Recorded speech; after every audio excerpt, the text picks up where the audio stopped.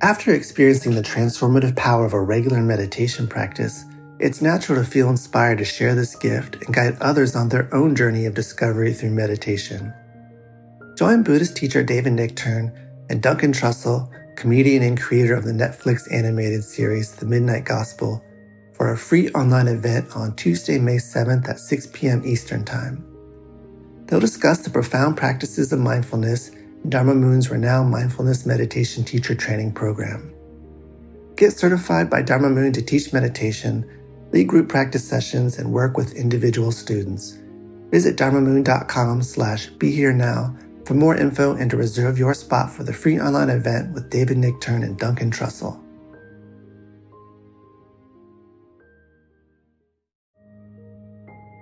This show is sponsored by BetterHelp. What would you like to get off your chest right now? Are you feeling lonely, unappreciated, or misunderstood? When you keep these feelings bottled up, they can affect you negatively. Therapy is a safe space to get things off your chest and work through whatever is weighing you down. It's a great way to increase your self-awareness, change negative thought patterns, and more. If you're thinking of starting therapy, give BetterHelp a try. It's entirely online and designed to be convenient, flexible, and suited to your schedule. Get it off your chest with BetterHelp. Visit BetterHelp.com/BeHereNow today to get 10% off your first month. That's BetterHelp, HELP.com/BeHereNow. What you just said is pivotal. How can I understand what you said other than as what it would mean if I had said it? That's right. How can I release you from my projections? Wow. It's so earthy and simple in a way. Yeah. It's very clear. It's not like I have to have great spiritual attainment in order to release you from my projections. Well, that would be great too. But I could actually start with these steps in this diagram. Hello, friends, and welcome to the Creativity, Spirituality, and Making a Buck podcast with David Nichtern on the Be Here Now network. My name is Michael Cammers, your podkick and monologist. All of us here at Be Here Now and Dharma Moon sincerely hope this podcast finds you as well as can be, and we are happy that you are joining us. Here at CSM, our guide, senior Buddhist teacher, musician, and entrepreneur David Nichtern discusses how to lead an integrated life involving spiritual practice, creative expression, and right livelihood with our guests who embody and manifest these principles in their own life. And in this episode, we are fortunate to have New York Times bestselling author, Buddhist teacher, practitioner of the Enneagram, and longtime friend of David's, Susan Piver. In this discussion, the warmth of David and Susan's friendship is on full display. They begin by discussing Susan's relationship with the Enneagram, her journey writing the book, and cover some Enneagram basics. Then, they launch into a rich conversation on how to relate compassionately with those around us based on these principles, which the poll quote up top foreshadows. And now, some brief biographical info on Susan to set the table, and then on with the show. Susan Piver is the New York Times best-selling author of many books, including the award-winning How Not to Be Afraid of Your Own Life, The Wisdom of a Broken Heart, Start Here Now, An Open-Hearted Guide to the Path and Practice of Meditation, and The Four Noble Truths of Love, Buddhist Wisdom for Modern Relationships. Piver has been a practicing Buddhist since 1993 and graduated from a Buddhist seminary in 2004. She is an internationally acclaimed meditation teacher, known for her ability to translate ancient practices into modern life. Her work has been featured on The Oprah Show, Today, CNN, and in the New York Times, Wall Street Journal, and others. In 2013, she launched the Open Heart Project, the largest virtual mindfulness community in the world with 20,000 members. Susan has a new book available now entitled The Buddhist Enneagram, The 9 Paths to Warriorship. You can get it wherever books are sold. However, we encourage you to head over to her website, openheartproject.com, and pick up a book as directly as you can. All right, thank you for listening to the intro, and now on with the show. Here is David Nichtern and Susan Piver in discussion.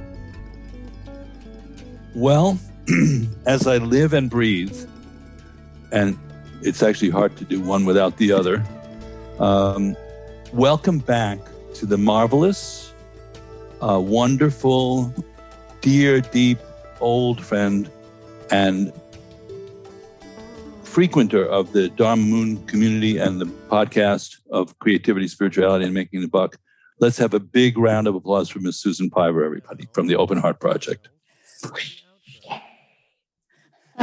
I'm so happy to be here. And of course, I'm always happy to see you. And any touch point I have with the Dharma Moon world is always makes me happy. Yeah. Let's just let everybody know that, we'll be talking to each other, but they can be listening in at the same time. Perfect. Okay. And in particular, because you and I have talked about everything over many years, so there's probably not a topic that's, untouched, but there's this interesting thing with you and numbers that, if you remember, I kind of observed at one point. I literally saw you. We were talking, just hanging out one evening, and I saw numbers swirling around you in my sort of mind's eye. I said, "What's that, Susan?" And then I realized it was this connection you have to the Enneagram, and now you're writing a book about this. It's been like your sort of secret sauce, I think, in a way. And you're not only writing a book about it, but you're connecting it with your Buddhist teaching and studies. So it's called the Buddhist Enneagram, right? All true, yes. Am I saying it right? Yes, you are. Or is it Enneagram? Enneagram. How did you say it? Enneagram. I think, I don't think it's Enneagram. It's Enneagram. Okay. Enneagram. So accent on the first syllable. The Buddhist Enneagram. So what the heck is that? Because I'm still trying to sort out, did anybody ever put those two things together before? Well, yes, I'm still trying to sort it out too. And as far as I know, maybe. Maybe. But not from a tantric perspective. Oh. So there has been writing in the past about different forms of spirituality. Can a cat be on the podcast? They have to sign a release, but that'll be okay. Yeah. They sign the release by showing you their butt. Okay, well done. Can we say butt on the podcast? Yeah. Okay. Kitty, thank you. Here's the real question. Can we not say butt on a podcast? That's what you and I would have to figure out, how to not do that. So, all right. So people have written about the Enneagram with some sense of overlap in the Hindu world, perhaps. Oh, okay. In the Sufi world, certainly. Right. Very much so in the Christian world in the last decade or so. Okay. But as far as I know, the Buddhist world, no. And the Vajrayana world, definitely no. Okay. So in a nutshell, that's the title of my autobiography, My Life in a Nutshell. What do you think? I like it. I was also working on In One Era and Out the Other. But too. Yeah. In a nutshell, for people who may not be familiar with the Enneagram. Yeah. What is it? Yes. Good question. So Ennea, E-N-N-E-A, is the Greek prefix for 9. Oh. And the system posits 9 ways of being, sometimes called 9 personality types. But it's so much more vast than personality types like the 5 Buddha families. Right. You would never say these are 5 personality types, but there are personalities that go along with them, personality traits, anger or pride, and so on. I see. Mm-hmm. So the Enneagram, too, the personality traits go along with them. And you can stop there. You can certainly stop there. So it could be just a schema for understanding how people manifest.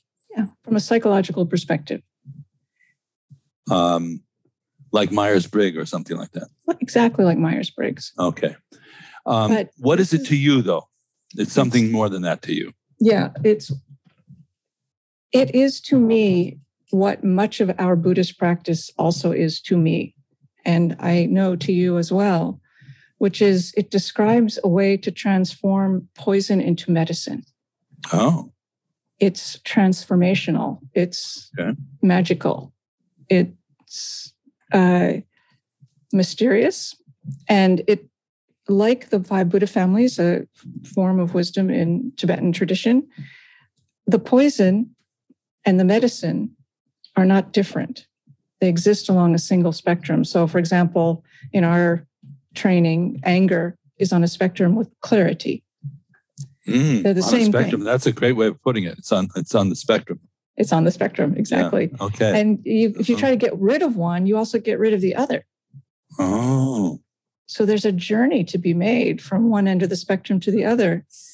Same with the Enneagram. Each of the 9 types has a poison and a medicine in the Enneagram system called the passion and the virtue. Okay. And there's a journey to be described. And that's where our Buddhist practice came in extremely handy, because there are endless descriptions on how to make the spiritual journey in our training. So it's alchemy, basically. That is exactly right. And was it originated by the alchemists in some place, in some time, or do we know the root? Well, no, we do not know the root, which is one of the many interesting things about the Enneagram. This is way up there. So I'll just tell you briefly what is known about the history of the Enneagram and a little bit about my journey to bust this case wide open. So the first person in recorded history known to teach the Enneagram was George Gurdjieff, the Greek Armenian mystic from Readings with Remarkable Men guy. Yep. He taught to his students something called the Enneagram, but it was not the Enneagram of personality that we are talking about. It was the Enneagram as a system of understanding the cycles of nature. Dances and also, I've never studied his view of the Enneagram, but it wasn't what we're talking about. Okay. I'm curious, but I don't know what it is. Then fast forward like 25 years to Bolivia, and a dude named Oscar Ichazo, who I have intersected with in a weird way, which I'll tell you about later. Have? But yes, I didn't meet him, but I met one of his students, was one of my Tai Chi teachers. It's a small world until it's your turn to clean it or paint it, as you well know. But so Oscar was picked up the thread of the story here. Oscar transmitted the Enneagram that you and I are talking about somehow. Okay. And who's going to play him in the movie? Let's see. Ben Kingsley. Wasn't he also into martial arts, though, Oscar? I don't know. Okay, all right. I don't know. Okay, that's another. I may be confusing two things there, but okay. So you met him or not? No, never met him. Never spoke to him. Okay. And he just died maybe like 18 months ago, 2 years ago. So, but you by could all have accounts, you could have met him. I could have met him, but by all accounts, maybe not a great idea. He was very tight with his control of the Enneagram. Rightly or wrongly, I have no idea. But he initiated lawsuits against the first people to write about it. And are they going to sue us for talking about it on the podcast? Well, they're dead, so I don't know. Maybe they're heirs. They're assignees. So he had a student named Claudio Naranjo. Oh, no, I think it was Claudio that I'm talking about. Okay. That could be. That makes more sense, actually. Okay, yeah. Claudio had tragedy. He lost his son, was 17 years old, died in a car accident. Met Oscar Ichazo, took psychedelic substances, had visions under the tutelage of Oscar that he describes, because I met him and talked to him about it, as samadhi, as pure wakefulness that lasted for him for maybe a year. Like it was a profound experience, let's say. And he studied the Enneagram with Oscar, and then he became a professor at UC Berkeley and started sharing the Enneagram with his students there. But saying, you can't write about this. This is only to be orally transmitted. And I'm sure that went over big at UC Berkeley. Like 40 books came out the next year, right? Like the next week.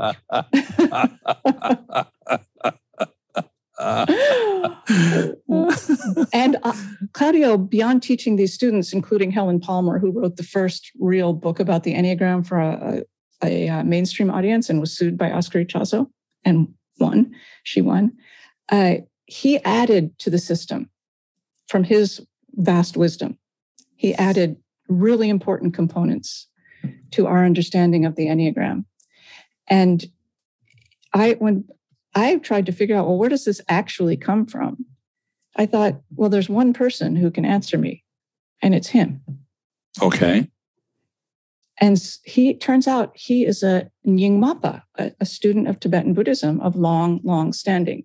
Is it Tartang Tulku? Tartang Tulku was his teacher. Okay, all these roads are starting to connect here. I'm starting to see some, you see numbers, I see like geodesic domes of connection. I like that. Okay, so and Helen Palmer's in that loop too, because she also studied with Tartang Tulku, I think. Oh, did she? I didn't know that. Yes. Oh, interesting. So it's a small world till it's your turn to paint or clean it. Okay. I like that. Yeah. So I emailed him and said, I'm going to be in Berkeley, and I'd love to talk to you about the Enneagram and the 5 Buddha families. Uh-huh. Do you see any connection? And would you be willing to have a visit with me? And he said, yes. And then I booked a ticket because I live in Boston. I had no plans to be in Berkeley. So I lied. And I went to his house. And by the way, he said, yes, I have mapped the 5 Buddha families and the Enneagram. This is all in a phone call then? No, this was now in person. Now you're live. I did go to his house. Real time. Okay. Yeah. I will email you what I wrote, but you can never share it with anyone. He said that? Yeah. Or are you saying that to me? I'm saying that. He said that to me. I will email you, Susan. I, Claudio, will email this to you, Susan, but you can never share it with anyone. And wow, that's deep. It is. And I never have shared it. You're allowed to talk about it, but not present what he sent you.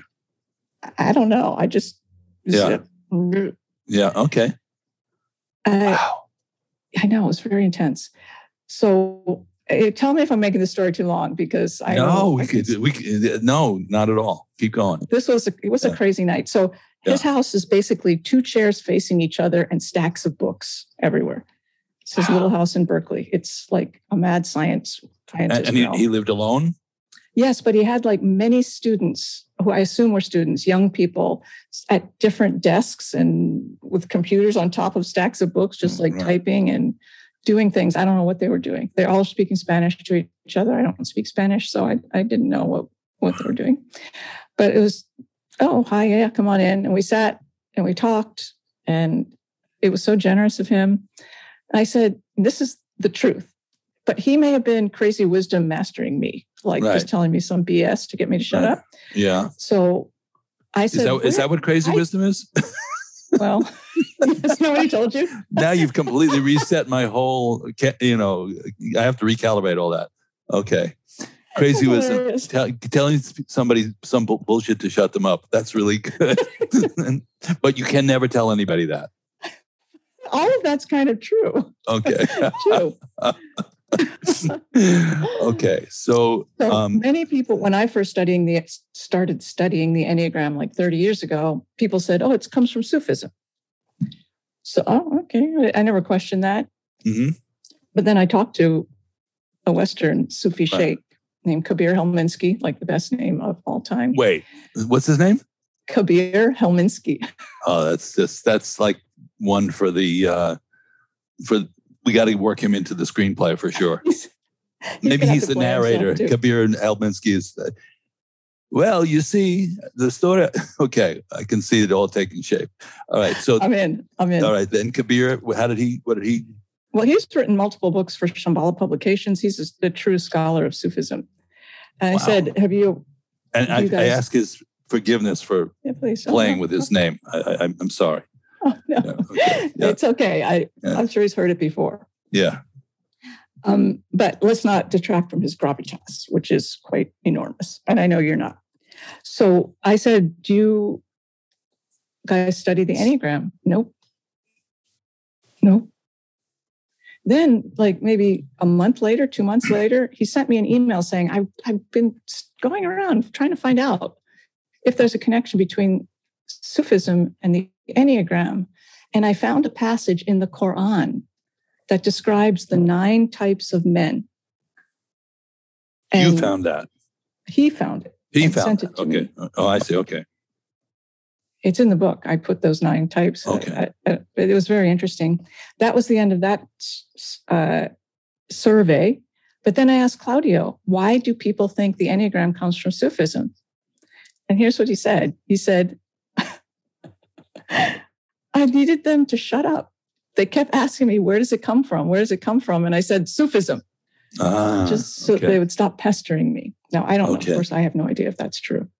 Right. And if somebody's listening who is a Sufi, please forgive. I mean no disrespect. So then I said, well, where does it come from? This will come to the conclusion of this crazy cockamamie story. He leaves the room. Comes back with an actual newspaper, kind of yellowing. And he reads me an article from, there's like some written in the 70s, some English paper, local London paper, I don't know, about a journalist who went on the search for what is called the Sarmoun Brotherhood. Sarmoun, sometimes spelled with a G on the end. A cabal of wisdom masters whose work is to protect the true wisdom streams of our world. And they're maybe in a mountain town in Afghanistan, Pakistan. He went looking for them. And he found them. And then he finished reading the article, Claudio, and he left, put the article back, came back into the room and said, do you like Chinese food? I said, yes. And we went out to dinner. Yeah. And that was it. And did you talk about it further at dinner or just past the dim felt sum? That the subject, I felt the subject past the dumplings. Yeah. I felt that the subject was closed. And every time I only emailed him a few times after that. I never heard from him. So it's like the door opened and then it closed. Okay, so this is what we can gather from this is that the roots are shrouded. But one more piece that's probably the most important piece, and I almost left it out. So I said to him, the Enneagram feels to me like a terma, a treasure in the Nyingma tradition, as you very well know. And terma teachings are said to be hidden teachings, hidden in various places for people of the future to find, and they're fully formed. Mm-hmm.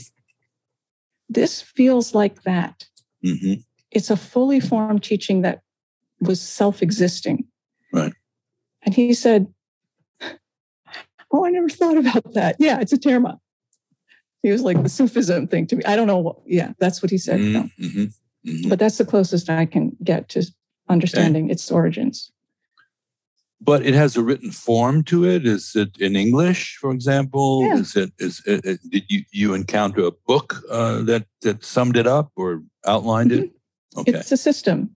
Each type has a passion and a virtue, a poison and a medicine, an idealization, an avoidance, a talking style, a fixation. Right. Each type has these things. It's a system. So you got the source code for interpersonal relationships, basically. It's like it's like a decoder ring. And how has that helped your marriage? Well, it has helped it so much. So Duncan, who you know, my husband, is a number 1 on the Enneagram. Okay. He's the first one, which says, oh, that means I'm the best. Okay. Oh, okay. Okay. Yeah, that's true, sweetie. So he's a 1. Now I know how you stayed married so long. Okay, that's good. Yeah, I believe enlightened ignorance is the key to relationships with longevity. Oh, but just an aside, my father, this is the advice my father gave Duncan the night before we got married. Yeah. He said, son, sit down. This has nothing to do with our topic. I want to tell you the secret to marital happiness. Yeah. You get in a fight with my daughter, Susan. You go back and forth. You don't know what to do. You say to her, Susan, come here, sit down. You put your hands on her shoulders and you look her in the eye and you say, you're right. Wow. I never tried that. Neither is he, let me tell you.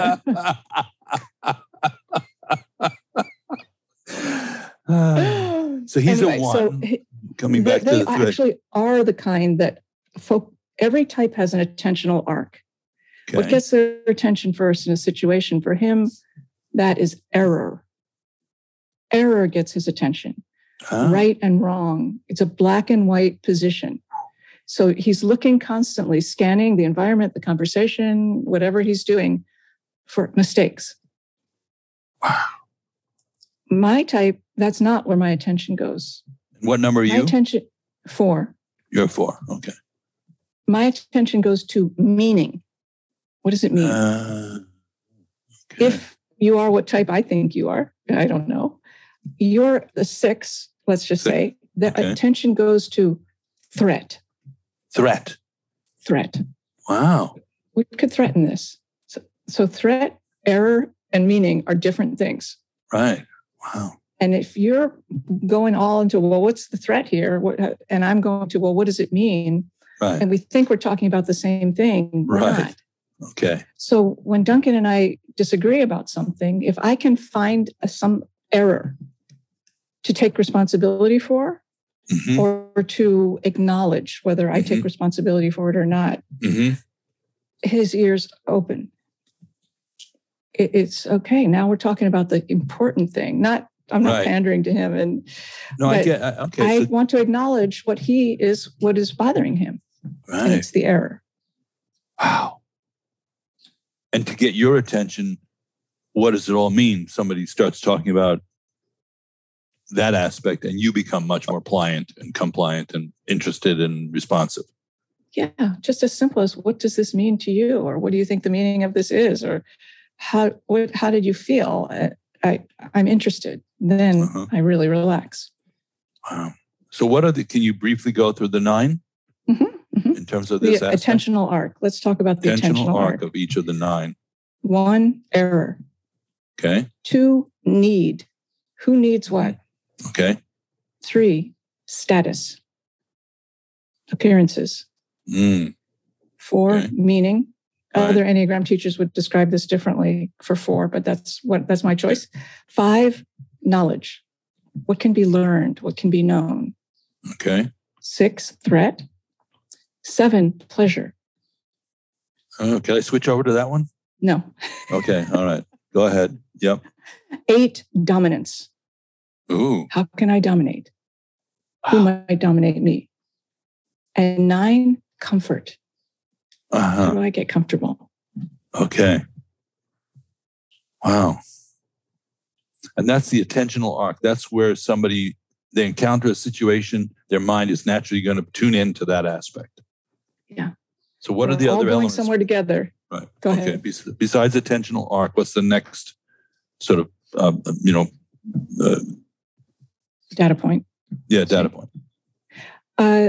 Idealization and avoidance. They're sort of twins. So for my type, 4, which is, each type also has a direction in a sense that they're either extrojecting, I don't know if that's a word, their core quality, or they're introjecting it, or they're disconnected from it. Right. So for 4, I'm the type where all the emotional energy, it's an emotional type. 3 of them are emotional types. And all the emotional energy goes in. As opposed to 2s, where it goes out. Their attention goes to need. Who needs what and how can we connect? Mine goes in. So 4s are like tuning forks. You hold 2 tuning forks in one hand. And if people don't know what that is, Google tuning forks. Yeah. And you hit this one, then this one starts to vibrate. Resonance, for those people who need a word for it. Resonance is what it's called. Resonance, exactly. Yeah. But for the 4, the resonance is, it's happening within me. Whatever it is happening out here, it's happening within me. So it can be a very self-absorbed position and a very empathetic position. Anyway, the idealization for 4 is, I am special. So special, because I feel so much with so much nuance that no one will ever see me. I am special. And the avoidance for 4 is called ordinariness. So many people want an ordinary life. I want a partner, I want home, I want some money in the bank. 4s are like, that would be horrible. Right. Okay. And so if we go through 1 through 9 again, could you do it again? Sure. Yeah. Yeah, absolutely. For one, and there will be a idealization test, everybody. There will be a quiz. Okay. And don't worry, because the Enneagram's already in your mind. You have to buy the book, is what I'm going to just jump in and say. This is a book that's coming out in probably September 2022. Yeah, definitely. And, we're giving you a portal into it, but you have to go buy the book. Thank you. Okay, go ahead. For one, Buddhist the Enneagram by Susan Piver. 9 Paths to Warriorship. Okay, we'll get to that in a minute. Yeah. Okay. The idealization, for one, I am correct. Yeah, right. And I am wrong. Like they'll do anything to avoid saying I am wrong. And we've all known people like that. You cannot get them to say I was wrong. Because that's the worst thing you can be, is wrong. And we are all in our own way looking to find somebody to marry like that, right? Yes, everybody loves that quality. Yeah, let's just see if we can find the one person in the universe who is never wrong and marry them. That's a good outcome. Okay. That would be awesome. And have them remind us of that daily. Okay. Or more frequently even. But 2, the idealization is I am needed. I'm needed. So that's where they get their sense of power. I am needed. Okay. And the avoidance is their own needs. Ah. Okay. For 3, the idealization is I am successful. Right. And the avoidance is failure. Nobody likes to fail, of course. But for 3, no. Yeah. Absolutely not. I mean, I knew someone some time ago who was facing really, really, really difficult situation where they might lose everything. Right. And they're a 3. And a friend, also a 3, said to them, well, if you lose everything, you could write a book about it. So even this is not a failure. I've lost everything. Right. Okay. 4, ordinariness. I am special and avoid ordinariness. 5, the avoidance is, the idealization is I am knowledgeable. Mm-hmm. And the avoidance is being without the right information. They also avoid lack of privacy, but that's a different aspect. 6, the idealization is I am safe. And the avoidance is called deviance. Doesn't mean sexual deviance. It means don't deviate from what I expect is going to happen. Mm-hmm. Because that is the worst thing. Mm-hmm. And 7, the idealization is I am happy. Mm-hmm. And the avoidance is pain. Mm-hmm. Nobody likes pain, but we all have to face pain. And they don't know, they'd rather not. 8, the idealization is I am strong. And they are. And the avoidance is the opposite. 9, the idealization is I am comfortable, and the avoidance is conflict at any level, to any degree. So they're conflict averse. Conflict averse. Now, I'm going to just be the guy in the back of the hall, going, but Miss Piver, I have a question. Couldn't we be more than one of these things? No. I mean, no. If you want to be, you could, but no. What if you're like a 3 on Thursday and a 6 on Friday? No. The way I think of the Enneagram, it's like you were born in New York City, right, Dave? Mm-hmm. Mm-hmm. Will you ever not be born in New York City in this lifetime? Okay, so it's sort of like you could move to China. Watermarked in there. You could move to Los Angeles. Right. Okay. But you will always be a New Yorker. And then you take on the qualities of these various places, just in this example. But in the Enneagram, if you've ever seen the diagram, there are lines connecting different numbers. And those are like journeys that you visit. And you can take on the flavors of those, where those numbers end. Okay. And what if you reincarnated? Would you still be the same number? Now you're way beyond my pay grade. I do not know. In other words, is this something that's sort of like so fundamental that it's attached to your core being? I never thought of that question. It's a really good question. Yeah. I don't know. The way I'm not a mom, so I just going on hearsay here, but friends of mine, women I've known who have had more than one child, they say this one felt different than that one before they were even born. Mm-hmm. So there's an energetic quality. Okay. And that's as close as I can come to equating what the Enneagram feels like. Yeah. Wow. It's the luminous part of the emptiness luminosity. Right. So how many other characteristics or data points are there? We've done 2 so far. Talking styles. That's my favorite, I think. And fixations. And those are the basic categories, but none of them really describe the type. You need to read a book about it. You need to hear someone talk about it to give you the real flavor of the type. It's not just this list of qualities. So I think we didn't talk about talking style or fixation. And there's also holy idea and other things. But Susan, when you tap on the desk, the mic is picking it up. So just be aware of that. Okay. Okay. So now you are, what about, obviously these are conceptual frameworks. Would you agree? Mm-hmm. Absolutely. And now if you move into a space of non-conceptual communication or beyond that, what happens to these characteristics? Do they dissolve into space? If somebody becomes beyond their characteristics in the sense of they really opened into a totally fluid state of being, would they transcend their number? Would there still be a trace of it? Well, having known, is a number 5, or is he manifesting, or even the Buddha families, like they say something like that can manifest all the Buddha families. Yeah. Well, having known very few people who would qualify in this description, I don't know.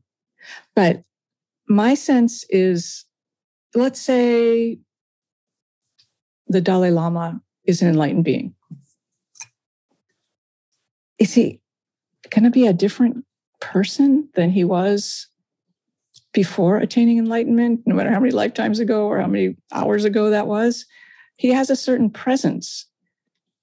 Trungpa Rinpoche had a presence and a way and a talking style and you can't, I'm not saying you could capture who that guy was ever, but there's a way of being and of teaching that I would associate with a particular number. Okay. Having never met him, among other reasons, I don't know. But so you would take, like, for example, what don't you study with Tuko Tunduk sometimes? Is he a number that you could identify? Would you see a 5?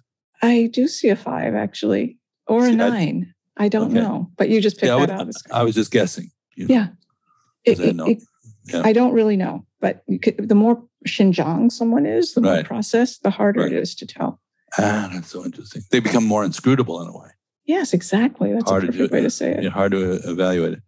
And do you use this in your daily life as a kind of strategic way of interacting skillfully with people? Is that what you say? That's one of the kind of perks? Yes.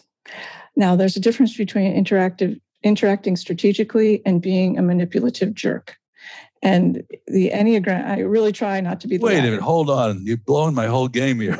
Sorry. Early Enneagram teachers said you don't type other people. Just don't do it. Don't do that. You don't really know. Oh, you don't really know. So you use it for yourself more? And when I am with someone, I think, oh, that person is a 3-ish, something 3-ish is happening. I try not to think you are a 3. And I think I feel the energy of 3 right now. Okay.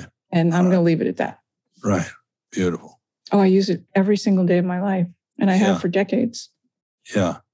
And do you see the numbers sometimes? Like, does the physical number flash? No, but I'm a very non-visual person. That's interesting. Because that was literally what I saw that night. I saw just alphanumeric, what do you call it? The Arabic digits, like 4, 3. The way we write them. What did they look like? Arabic? What were they doing? They were just like hanging out in space around you and moving around, and it's like 1, 4, 3, 6, 7, 8, 9. It was just as ordinary as seeing those books behind you. That's amazing, because that's what happened when I was a child. Wow. When I was a little kid, I would lie in bed and I would see numbers. Queen's Gambit. Something like that. Yeah, right? She's looking up at the ceiling and seeing the chess pieces moving around. Something like that. Yeah. But now you don't, is what you're saying. That was a childhood experience. Yeah.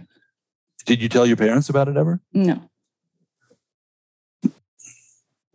That's because you think they would have thought maybe that you're a little bit Meshuggah or what?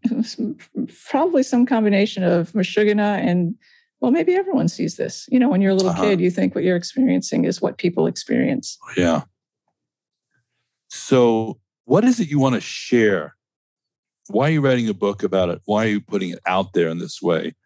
You've described something that's been a sort of inner, almost secret kind of coded thing. And the people who gave it, you said, don't, share it, whatever. Why at this time now, in 2022, what's motivating you to want to share this perspective? Thank you for asking. And first, nobody gave it to me. Nobody trained me. I don't know how I even know it. I don't mean to sound woo-woo, like, and put on a wizard hat or anything, but I just studied it on my own. I never took a training or anything like that. I found in my work as a teacher of Buddhism and in my practice as a student of Buddhism that the Enneagram was the most potent, skillful means I ever found.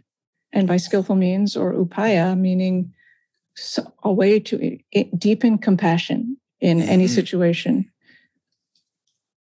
And that compassion could look like anything, not necessarily only being nice, but being sharp or being silent. The Enneagram was and is the skillful means I rely on more than anything else. And so I started teaching it to people in the Open Heart Project or friends at first, not as anything, just, hey, here's what the Enneagram's like. Did you do a class or a workshop on it with your Open Heart Project? Or just yeah, I have. More casual? Well, at first it was just casual. Some friends were like, I want to know about this. And I had some people over for dinner and we talked about it. But then I started teaching like workshops in the Open Heart Project, just 90 minutes. And I don't know, why do you write a book? It's like, I got to do it. Well, because you want to share a perspective, I think. But there's something under, yes, of course. But there's something under that because you have a number of perspectives you could share. But there's something about this collision that feels, I got to do it. It was because it's a pain in the butt to write a book. It's not, for those of you who have not done it, you could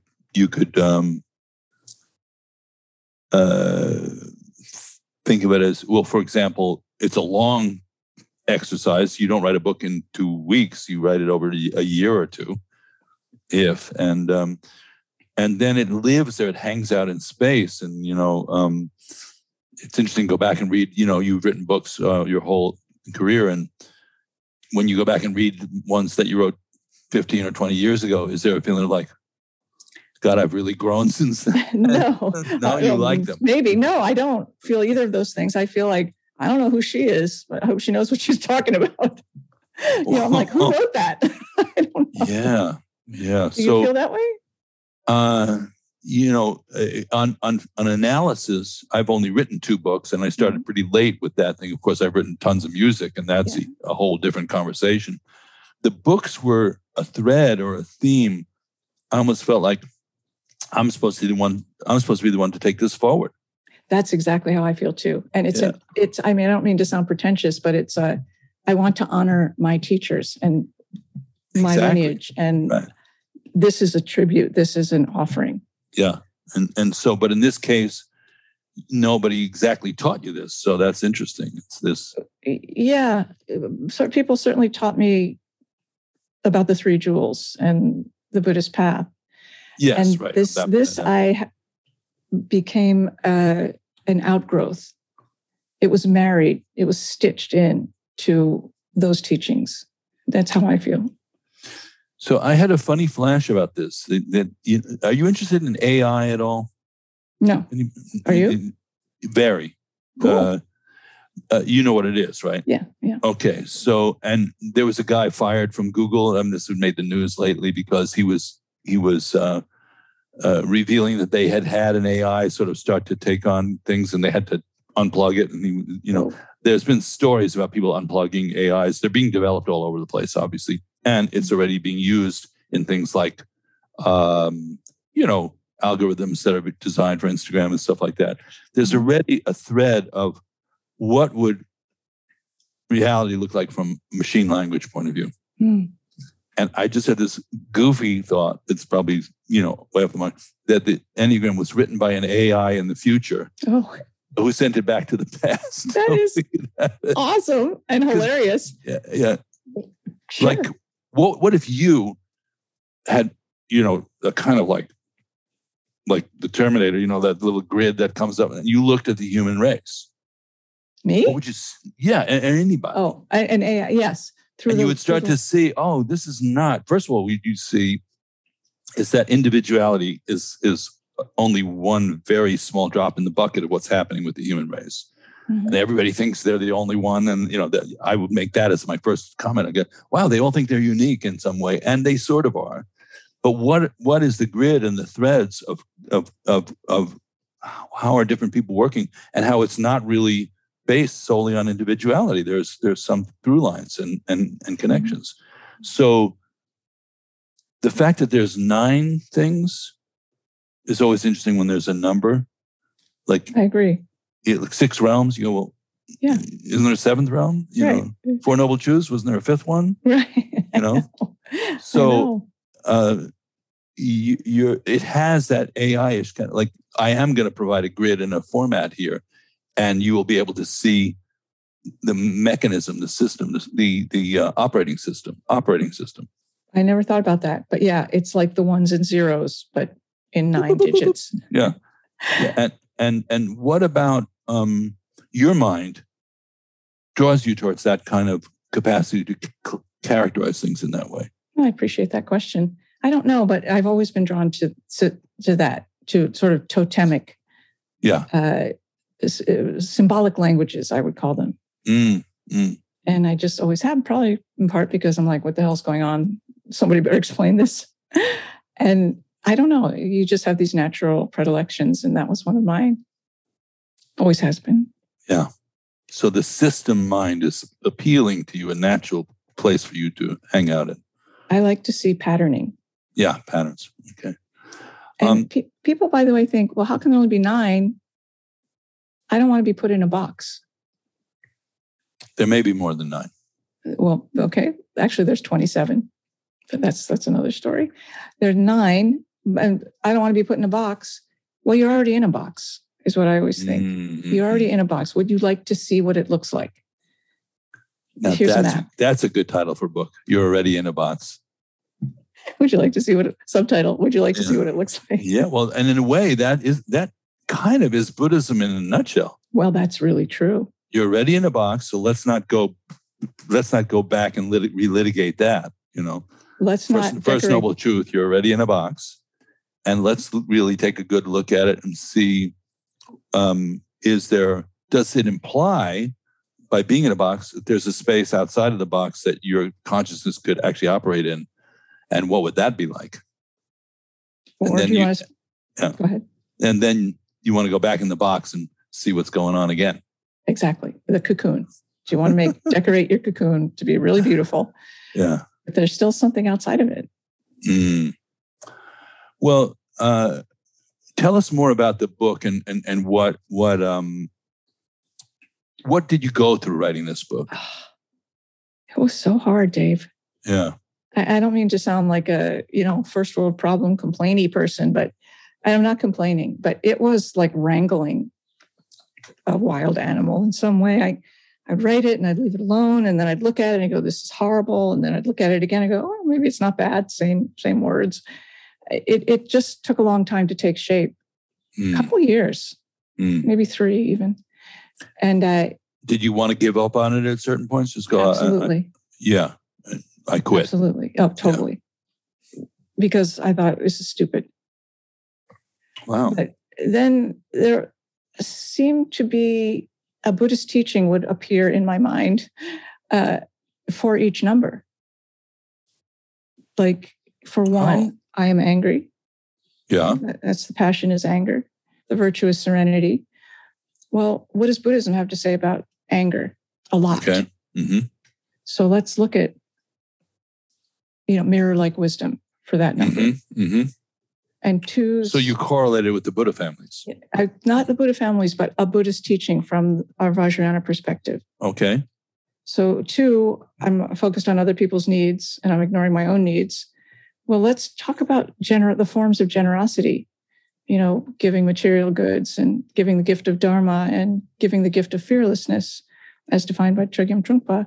What could a 2 learn from that view of generosity instead of just reflexive giving? So on and on for the 9 numbers, something came up. So you correlated your 2 kind of, you put your 2, you were torn between 2 lovers, feeling like a fool, and then you said, "Well, let's just have a threesome." No, I can't say that. No. Yeah. Okay. I get where you're going. It was a little bit of a stretch, but hey, my friends, let's have dinner together. That's more like what it was like. Okay. Wow. And people, you're going to be invited after you put this book out to talk about it. Are you looking forward to that? I don't know. I mean, there's a lot of Enneagram out there these days. A lot of interest in it. A lot of interest in it, and a lot of institutions, for lack of a better word, have arisen. The International Enneagram Association, and various things. Great, it's so nice that those things are there, but they have their particular point of view. And I've already gotten a little bit of a ding from someone saying, we don't talk about that anymore. Or we talk about it, but we use different words. Talk about what anymore? Certain ways of referring to the journey within the Enneagram. We don't call it integration and disintegration. Who's we? I don't know. You got contacted by the Enneagram Mafia? No, I happened to be in a dialogue already with someone who's a very wonderful Enneagram teacher and a popular author for very good reason. And so I'm sort of scared. I'm sort of expecting to get, I don't know. It feels vulnerable. You're busted. You have to go see the principal. But I'd love to talk about it because there's really something fresh and wonderful here. Mm-hmm. And it generates enormous self-compassion. Well, the idea of language and people, something I've been thinking about a lot lately is, did you understand what I just said? You're talking to somebody like, I said, or am I really understanding what you're saying? So for example, literally, I have a friend who's Italian and speaks good English, but I'm going like, I'm not sure that was English. And I had this experience also when I went to England to visit my friend Loudon Wainwright once, who was living there at the time. And he was on this Jasper Carrot show, I think it was the name of it, a British comedian. And I sat there for half an hour and I said, this is English. And everybody around me is roaring in laughter. And I don't get it. What's the joke? So this idea that we don't get the joke the way somebody else gets it, and that also that correlates, I know you're going to resonate with this, the universal translator on Star Trek. How come all these aliens speak English? Did anybody ever think of that? The guy's got a potato for a head and he's speaking perfect English, I know that guy. Mr. Potato Head. But, how do we understand somebody who's coming from a slightly different personal bias or cultural bias? How can we plug it in and go, oh, okay, I know what you mean. Like what you said with you and Duncan, wrong or right, was that the thread? Mm-hmm. I get it. This person is framing their whole reality in terms of that. I can know that and be much more understanding and communicative within that person's frame of reference. Yeah, and not just take it personally. Right. Like, why are you only talking about something that's of no interest to me? Right. Why are you doing that to me? Right. Wow. It's deep. It really is. And if it's motivated by, because I think this is a big topic in the world right now, globalization, which means individual pockets of culture are being thrust together in a cyclotron at the moment. And it's going to be, and people are not understanding each other. Mm-hmm. That's what I see. Like, they're not framing reality the same way. And so they don't understand each other. And anger arises, or alienation, or fear, or, all the things that we're seeing. Absolutely. I think, that thread might be an interesting thread going forward of like, how can we talk to each other and really understand each other? I could not agree more. Yeah. How can we not interpret what everyone is saying through the lens of what it would mean if I said it? Wow. And there could be a relationship workshop on that. That would be like a huge bestseller. Because don't you think couples are the embodiment of that misunderstanding a lot of times? 100%. They're trying so hard, and they mean well. Usually. Or at some level. But it's what you just said is pivotal. How can I understand what you said other than as what it would mean if I had said it? That's right. How can I release you from my projections? Wow. It's so earthy and simple in a way. Yeah. It's very clear. It's not like I have to have great spiritual attainment in order to release you from my projections. Well, that would be great too. But I could actually start with these steps in this diagram. How can I release you from my projections? That's so sweet. There's I just saw everybody in the world melting and falling in love and just going, I get it now. I know. I've been seeing you through the filter of my own projections and I'm not seeing you clearly. Honestly, Dave, I think that's what love is. Releasing somebody from, it's like you and Sting, right? No, if you love someone, set them free. Remember that song? Yes, I do. But right. I see you. Mm-hmm. I may like you, I may not like you. But I'm looking at you, not through myself at you. Wow. So it's beyond ego. Yes. It's how to see beyond an egocentric perspective. In the relative plane, yes. And what does that require us to let go of to do that? Good question. I don't know that we could let go of anything. But at the same time, as meditators, we let go constantly. Let go of this thought, let go of that idea, come back to right now. So what we could let go of is in that spirit. Just let go, come back, let go, come back. Are you dealing with working with this notion of core wound at all? No. Are you? Well, I hear, I'm like an old guy who keeps his ear to the ground still, and I hear the hooves and the people coming and going and stuff like that. And I feel like, and you and I both have been teaching Dharma for decades, but I feel like the notion of trauma has come into play as a central, now everybody's suddenly talking about trauma. And the notion of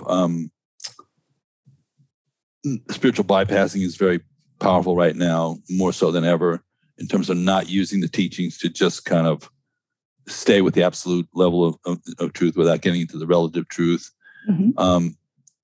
So core wound, maybe I don't even know enough to talk about it. It's probably the case, but it seems like if you get to know somebody, they do have a core wound. Mm. They got injured somewhere along the, like the baby got dropped on his head at some point.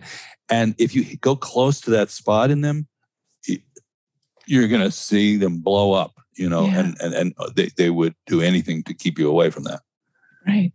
And then if you start to work with that in yourself, it's very hard because you're going right at the thing is going right at itself. Yeah. So I wonder if you look for the origin of these things you're talking about, are people wounded? Seems like they are. Do you feel wounded? Oh, totally. Do you? Yeah, because nobody would listen to me and do what I said. Nobody even knew I was there. I'm not kidding. Well, what do you mean by that? That's sort of deep. Oh, yeah, that's the wound for me. Nobody knew it. It was like, the way I think of it is, there's little Susie. Yeah. People are talking, say parents or whatever, and little Susie comes up and says something, and they look, and then they just start talking to each other again. Wow. Nothing. Wow. That's how I describe it. my brother and sister would say differently. So they had a different experience of the same environment. Yep, exactly. That's always interesting too, right? Would there be some common thread between me and my brother and sister? Yeah. Like I talk to my sister and we go, like, we're totally. We're Holocaust survivors of our own family, on some level. I understand what you mean. Yeah. Yes, we would describe the dysfunction the same, but we had different reactions to it. Different reactions to it. It's cool. Well, I'm putting things together because I feel like I've been riding shotgun with you for a while, Thank God. And you're a relationship person. You wrote the book, and let's let everybody remember, the title of which was? The Four Noble Truths of Love. And before that? The Wisdom of a Broken Heart. And before that? The hard questions. What's subtitle? 100 Essential Questions to Ask Before You Say I Do. Okay. So it's interesting. We've had this conversation where you could set yourself up as a relationship expert kind of ish thing. And we'd all be in big trouble. But you are looking for ways to relate in a more, create relationships based on less on projection. I think that is a through line, a thread. Well, that's a really good point. I never thought of that. But the hard questions even is like, let me know you, not what I think you should be. I mean, that was the whole genesis of that book was who are you? So you should be a couples therapist. Yeah, that would be a great, great idea for everyone except me.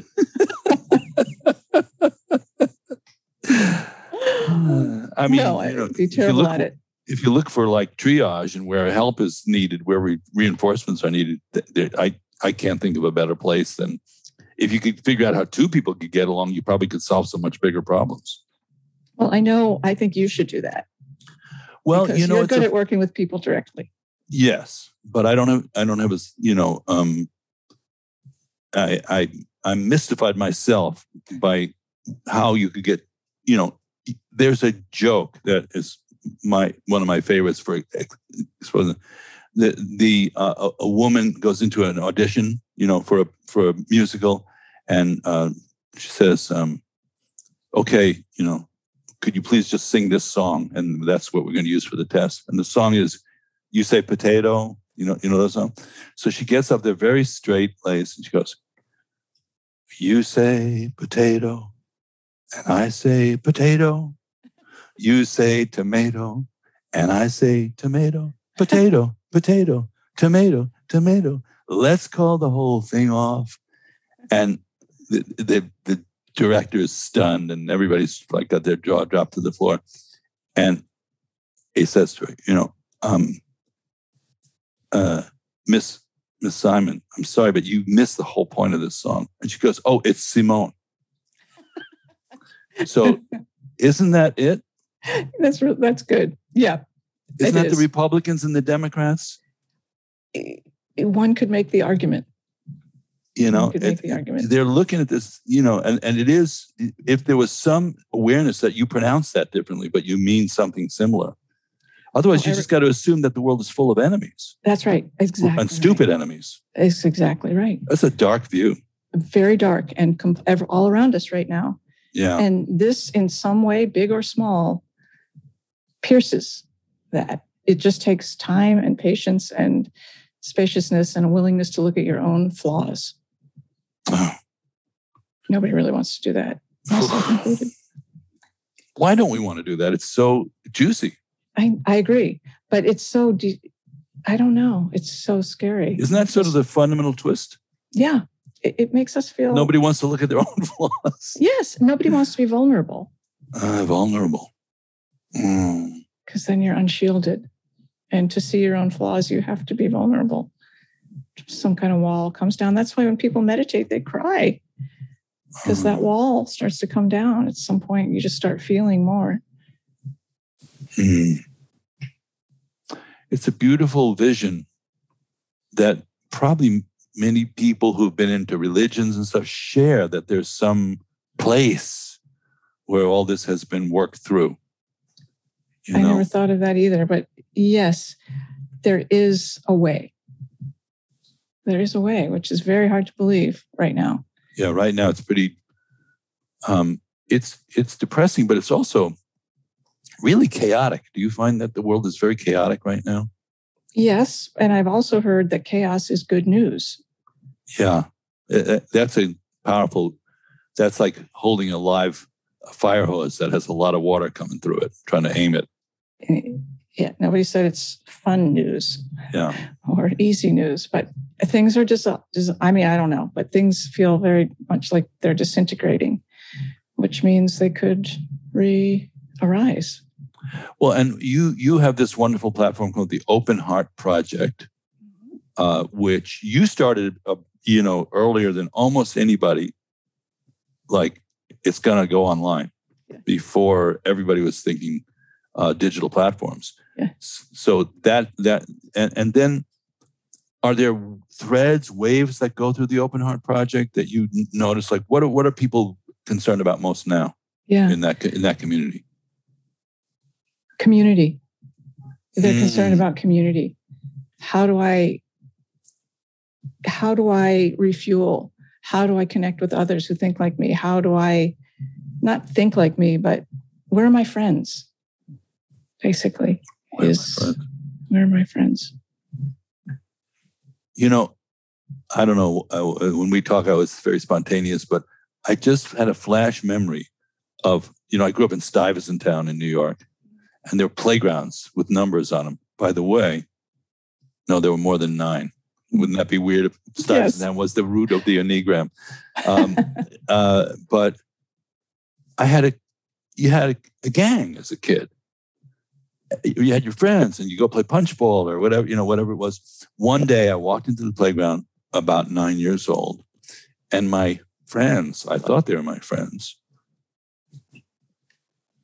gathered around me, some of them, and one of them knelt behind me and the other one pushed me over him, and I thought you guys were my friends. And I sort of, ran away. And as I'm running, he says, "You killed Christ." In other words, they all went to like Grace Church and Immaculate Conception, these schools. We went to PS 40 and PS 9. And they had been taught that day that the Jews killed Christ.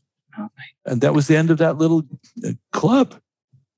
I'm sorry that happened. Well, I think it's happened to many other people at some point, So I don't even know why, but when you said community, how do you build community? Are you trying intentionally to build a community to benefit those people?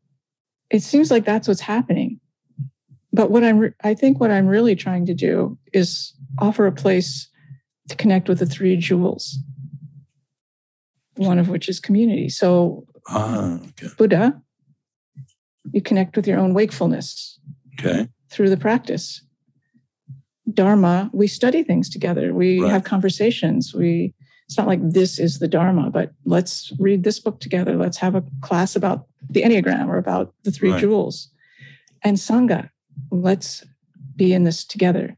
So what I found is that people who struggle with their practice, which is everybody, it's because they're not bringing all 3 jewels to their practice. They're just Buddha or Dharma. Right.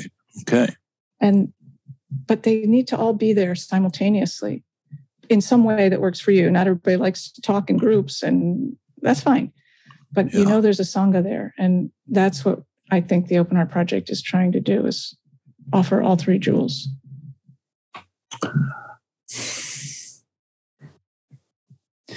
I don't know why, but that just made me want to cry. Oh, Dave. It's so sweet. Oh, love. That makes me feel so good in some way. It's,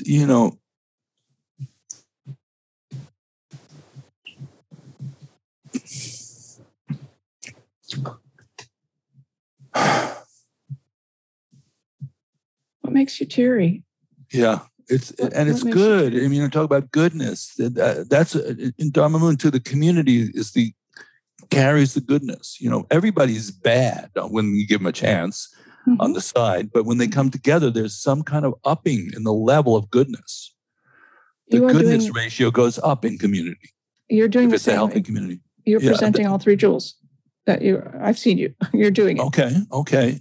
But the one that is jumping out right now is community. Absolutely. And a lot of people I'm talking to are seeking that out.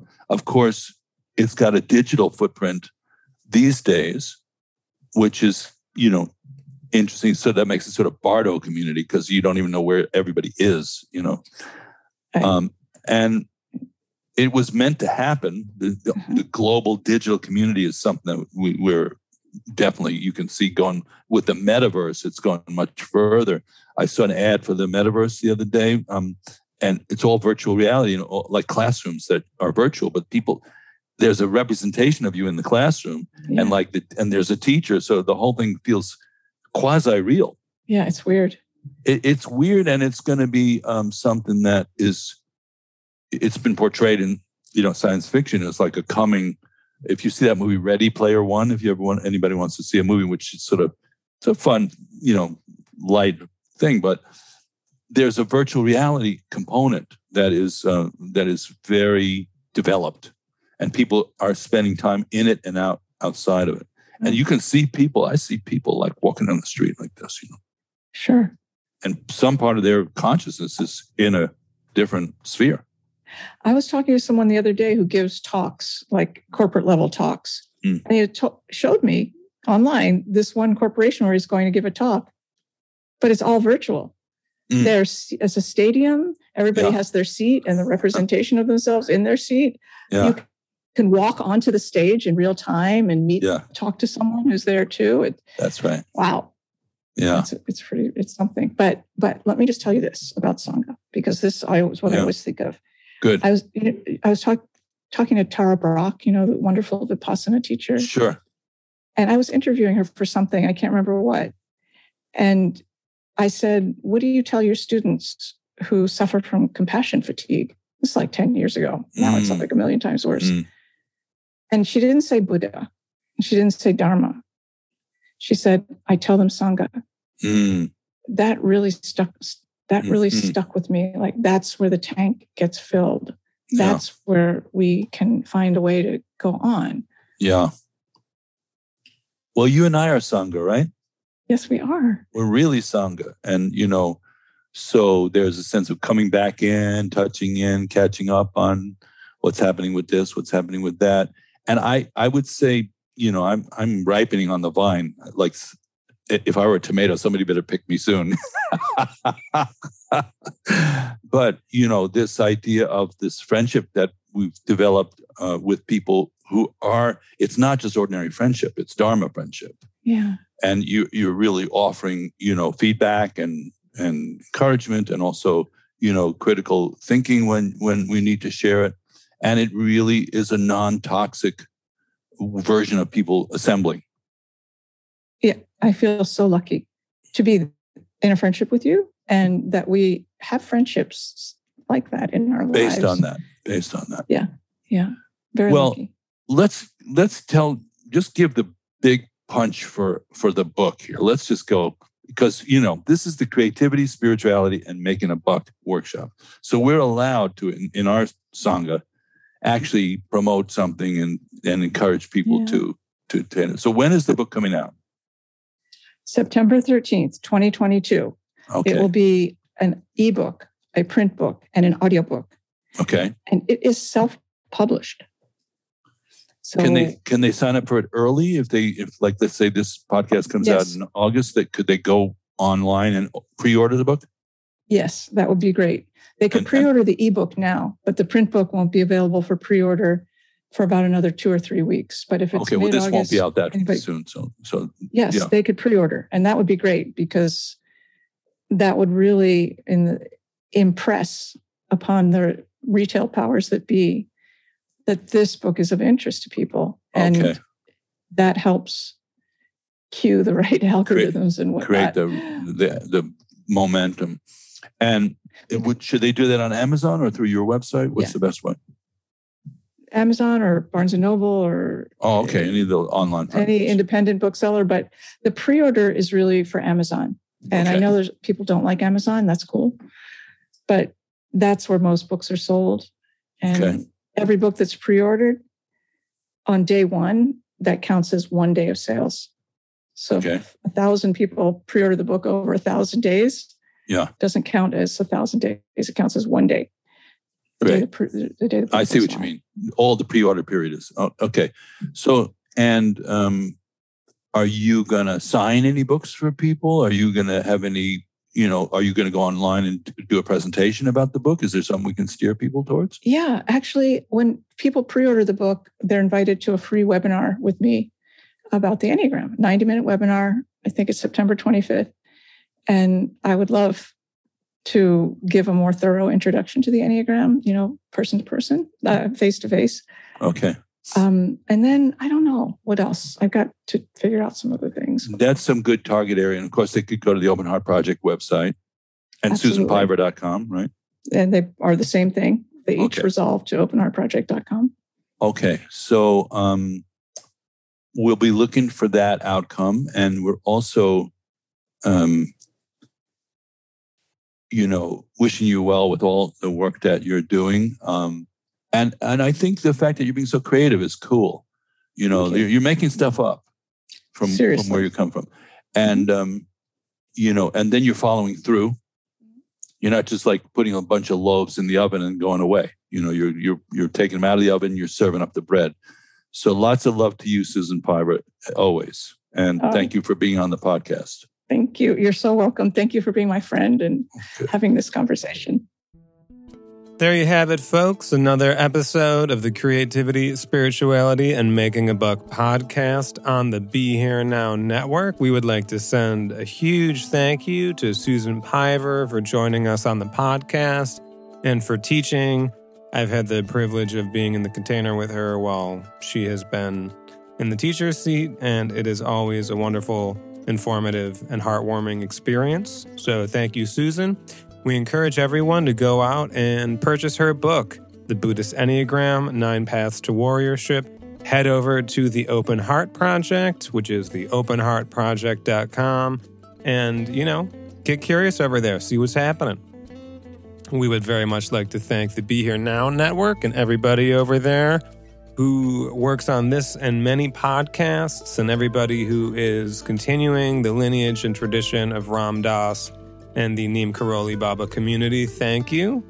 We encourage everyone to head over to www.BeHereNowNetwork.com and check out the amazing slate of offerings of podcasts offering wisdom from wisdom traditions all over the world in time and space.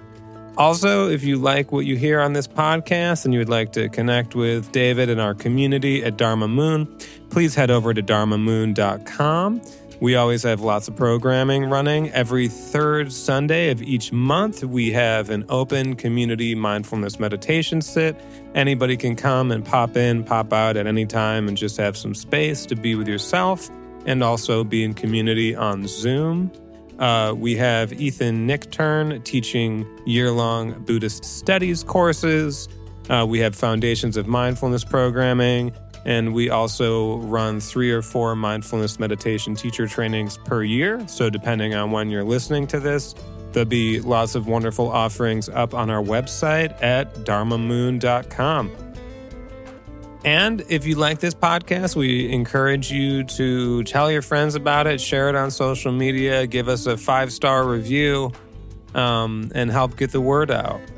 And if you have a guest that you'd like us to have on the show, or suggestion, or something you'd like David and I to talk about, shoot me an email at michaelk@dharmamoon.com, and I will get back to it when I can. Sometimes it takes a minute.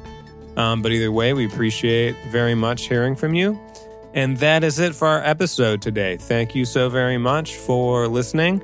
We sincerely hope this podcast is of benefit to you in your practice, and by extension, all those around you. Thank you. May you and all sentient beings be safe, healthy, happy, and at ease. All the best. This show is sponsored by BetterHelp. What would you like to get off your chest right now? Are you feeling lonely, unappreciated, or misunderstood? When you keep these feelings bottled up, they can affect you negatively. Therapy is a safe space to get things off your chest and work through whatever is weighing you down. It's a great way to increase your self-awareness, change negative thought patterns, and more. If you're thinking of starting therapy, give BetterHelp a try. It's entirely online and designed to be convenient, flexible, and suited to your schedule. Get it off your chest with BetterHelp. Visit BetterHelp.com/BeHereNow today to get 10% off your first month. That's BetterHelp, HELP.com/BeHereNow.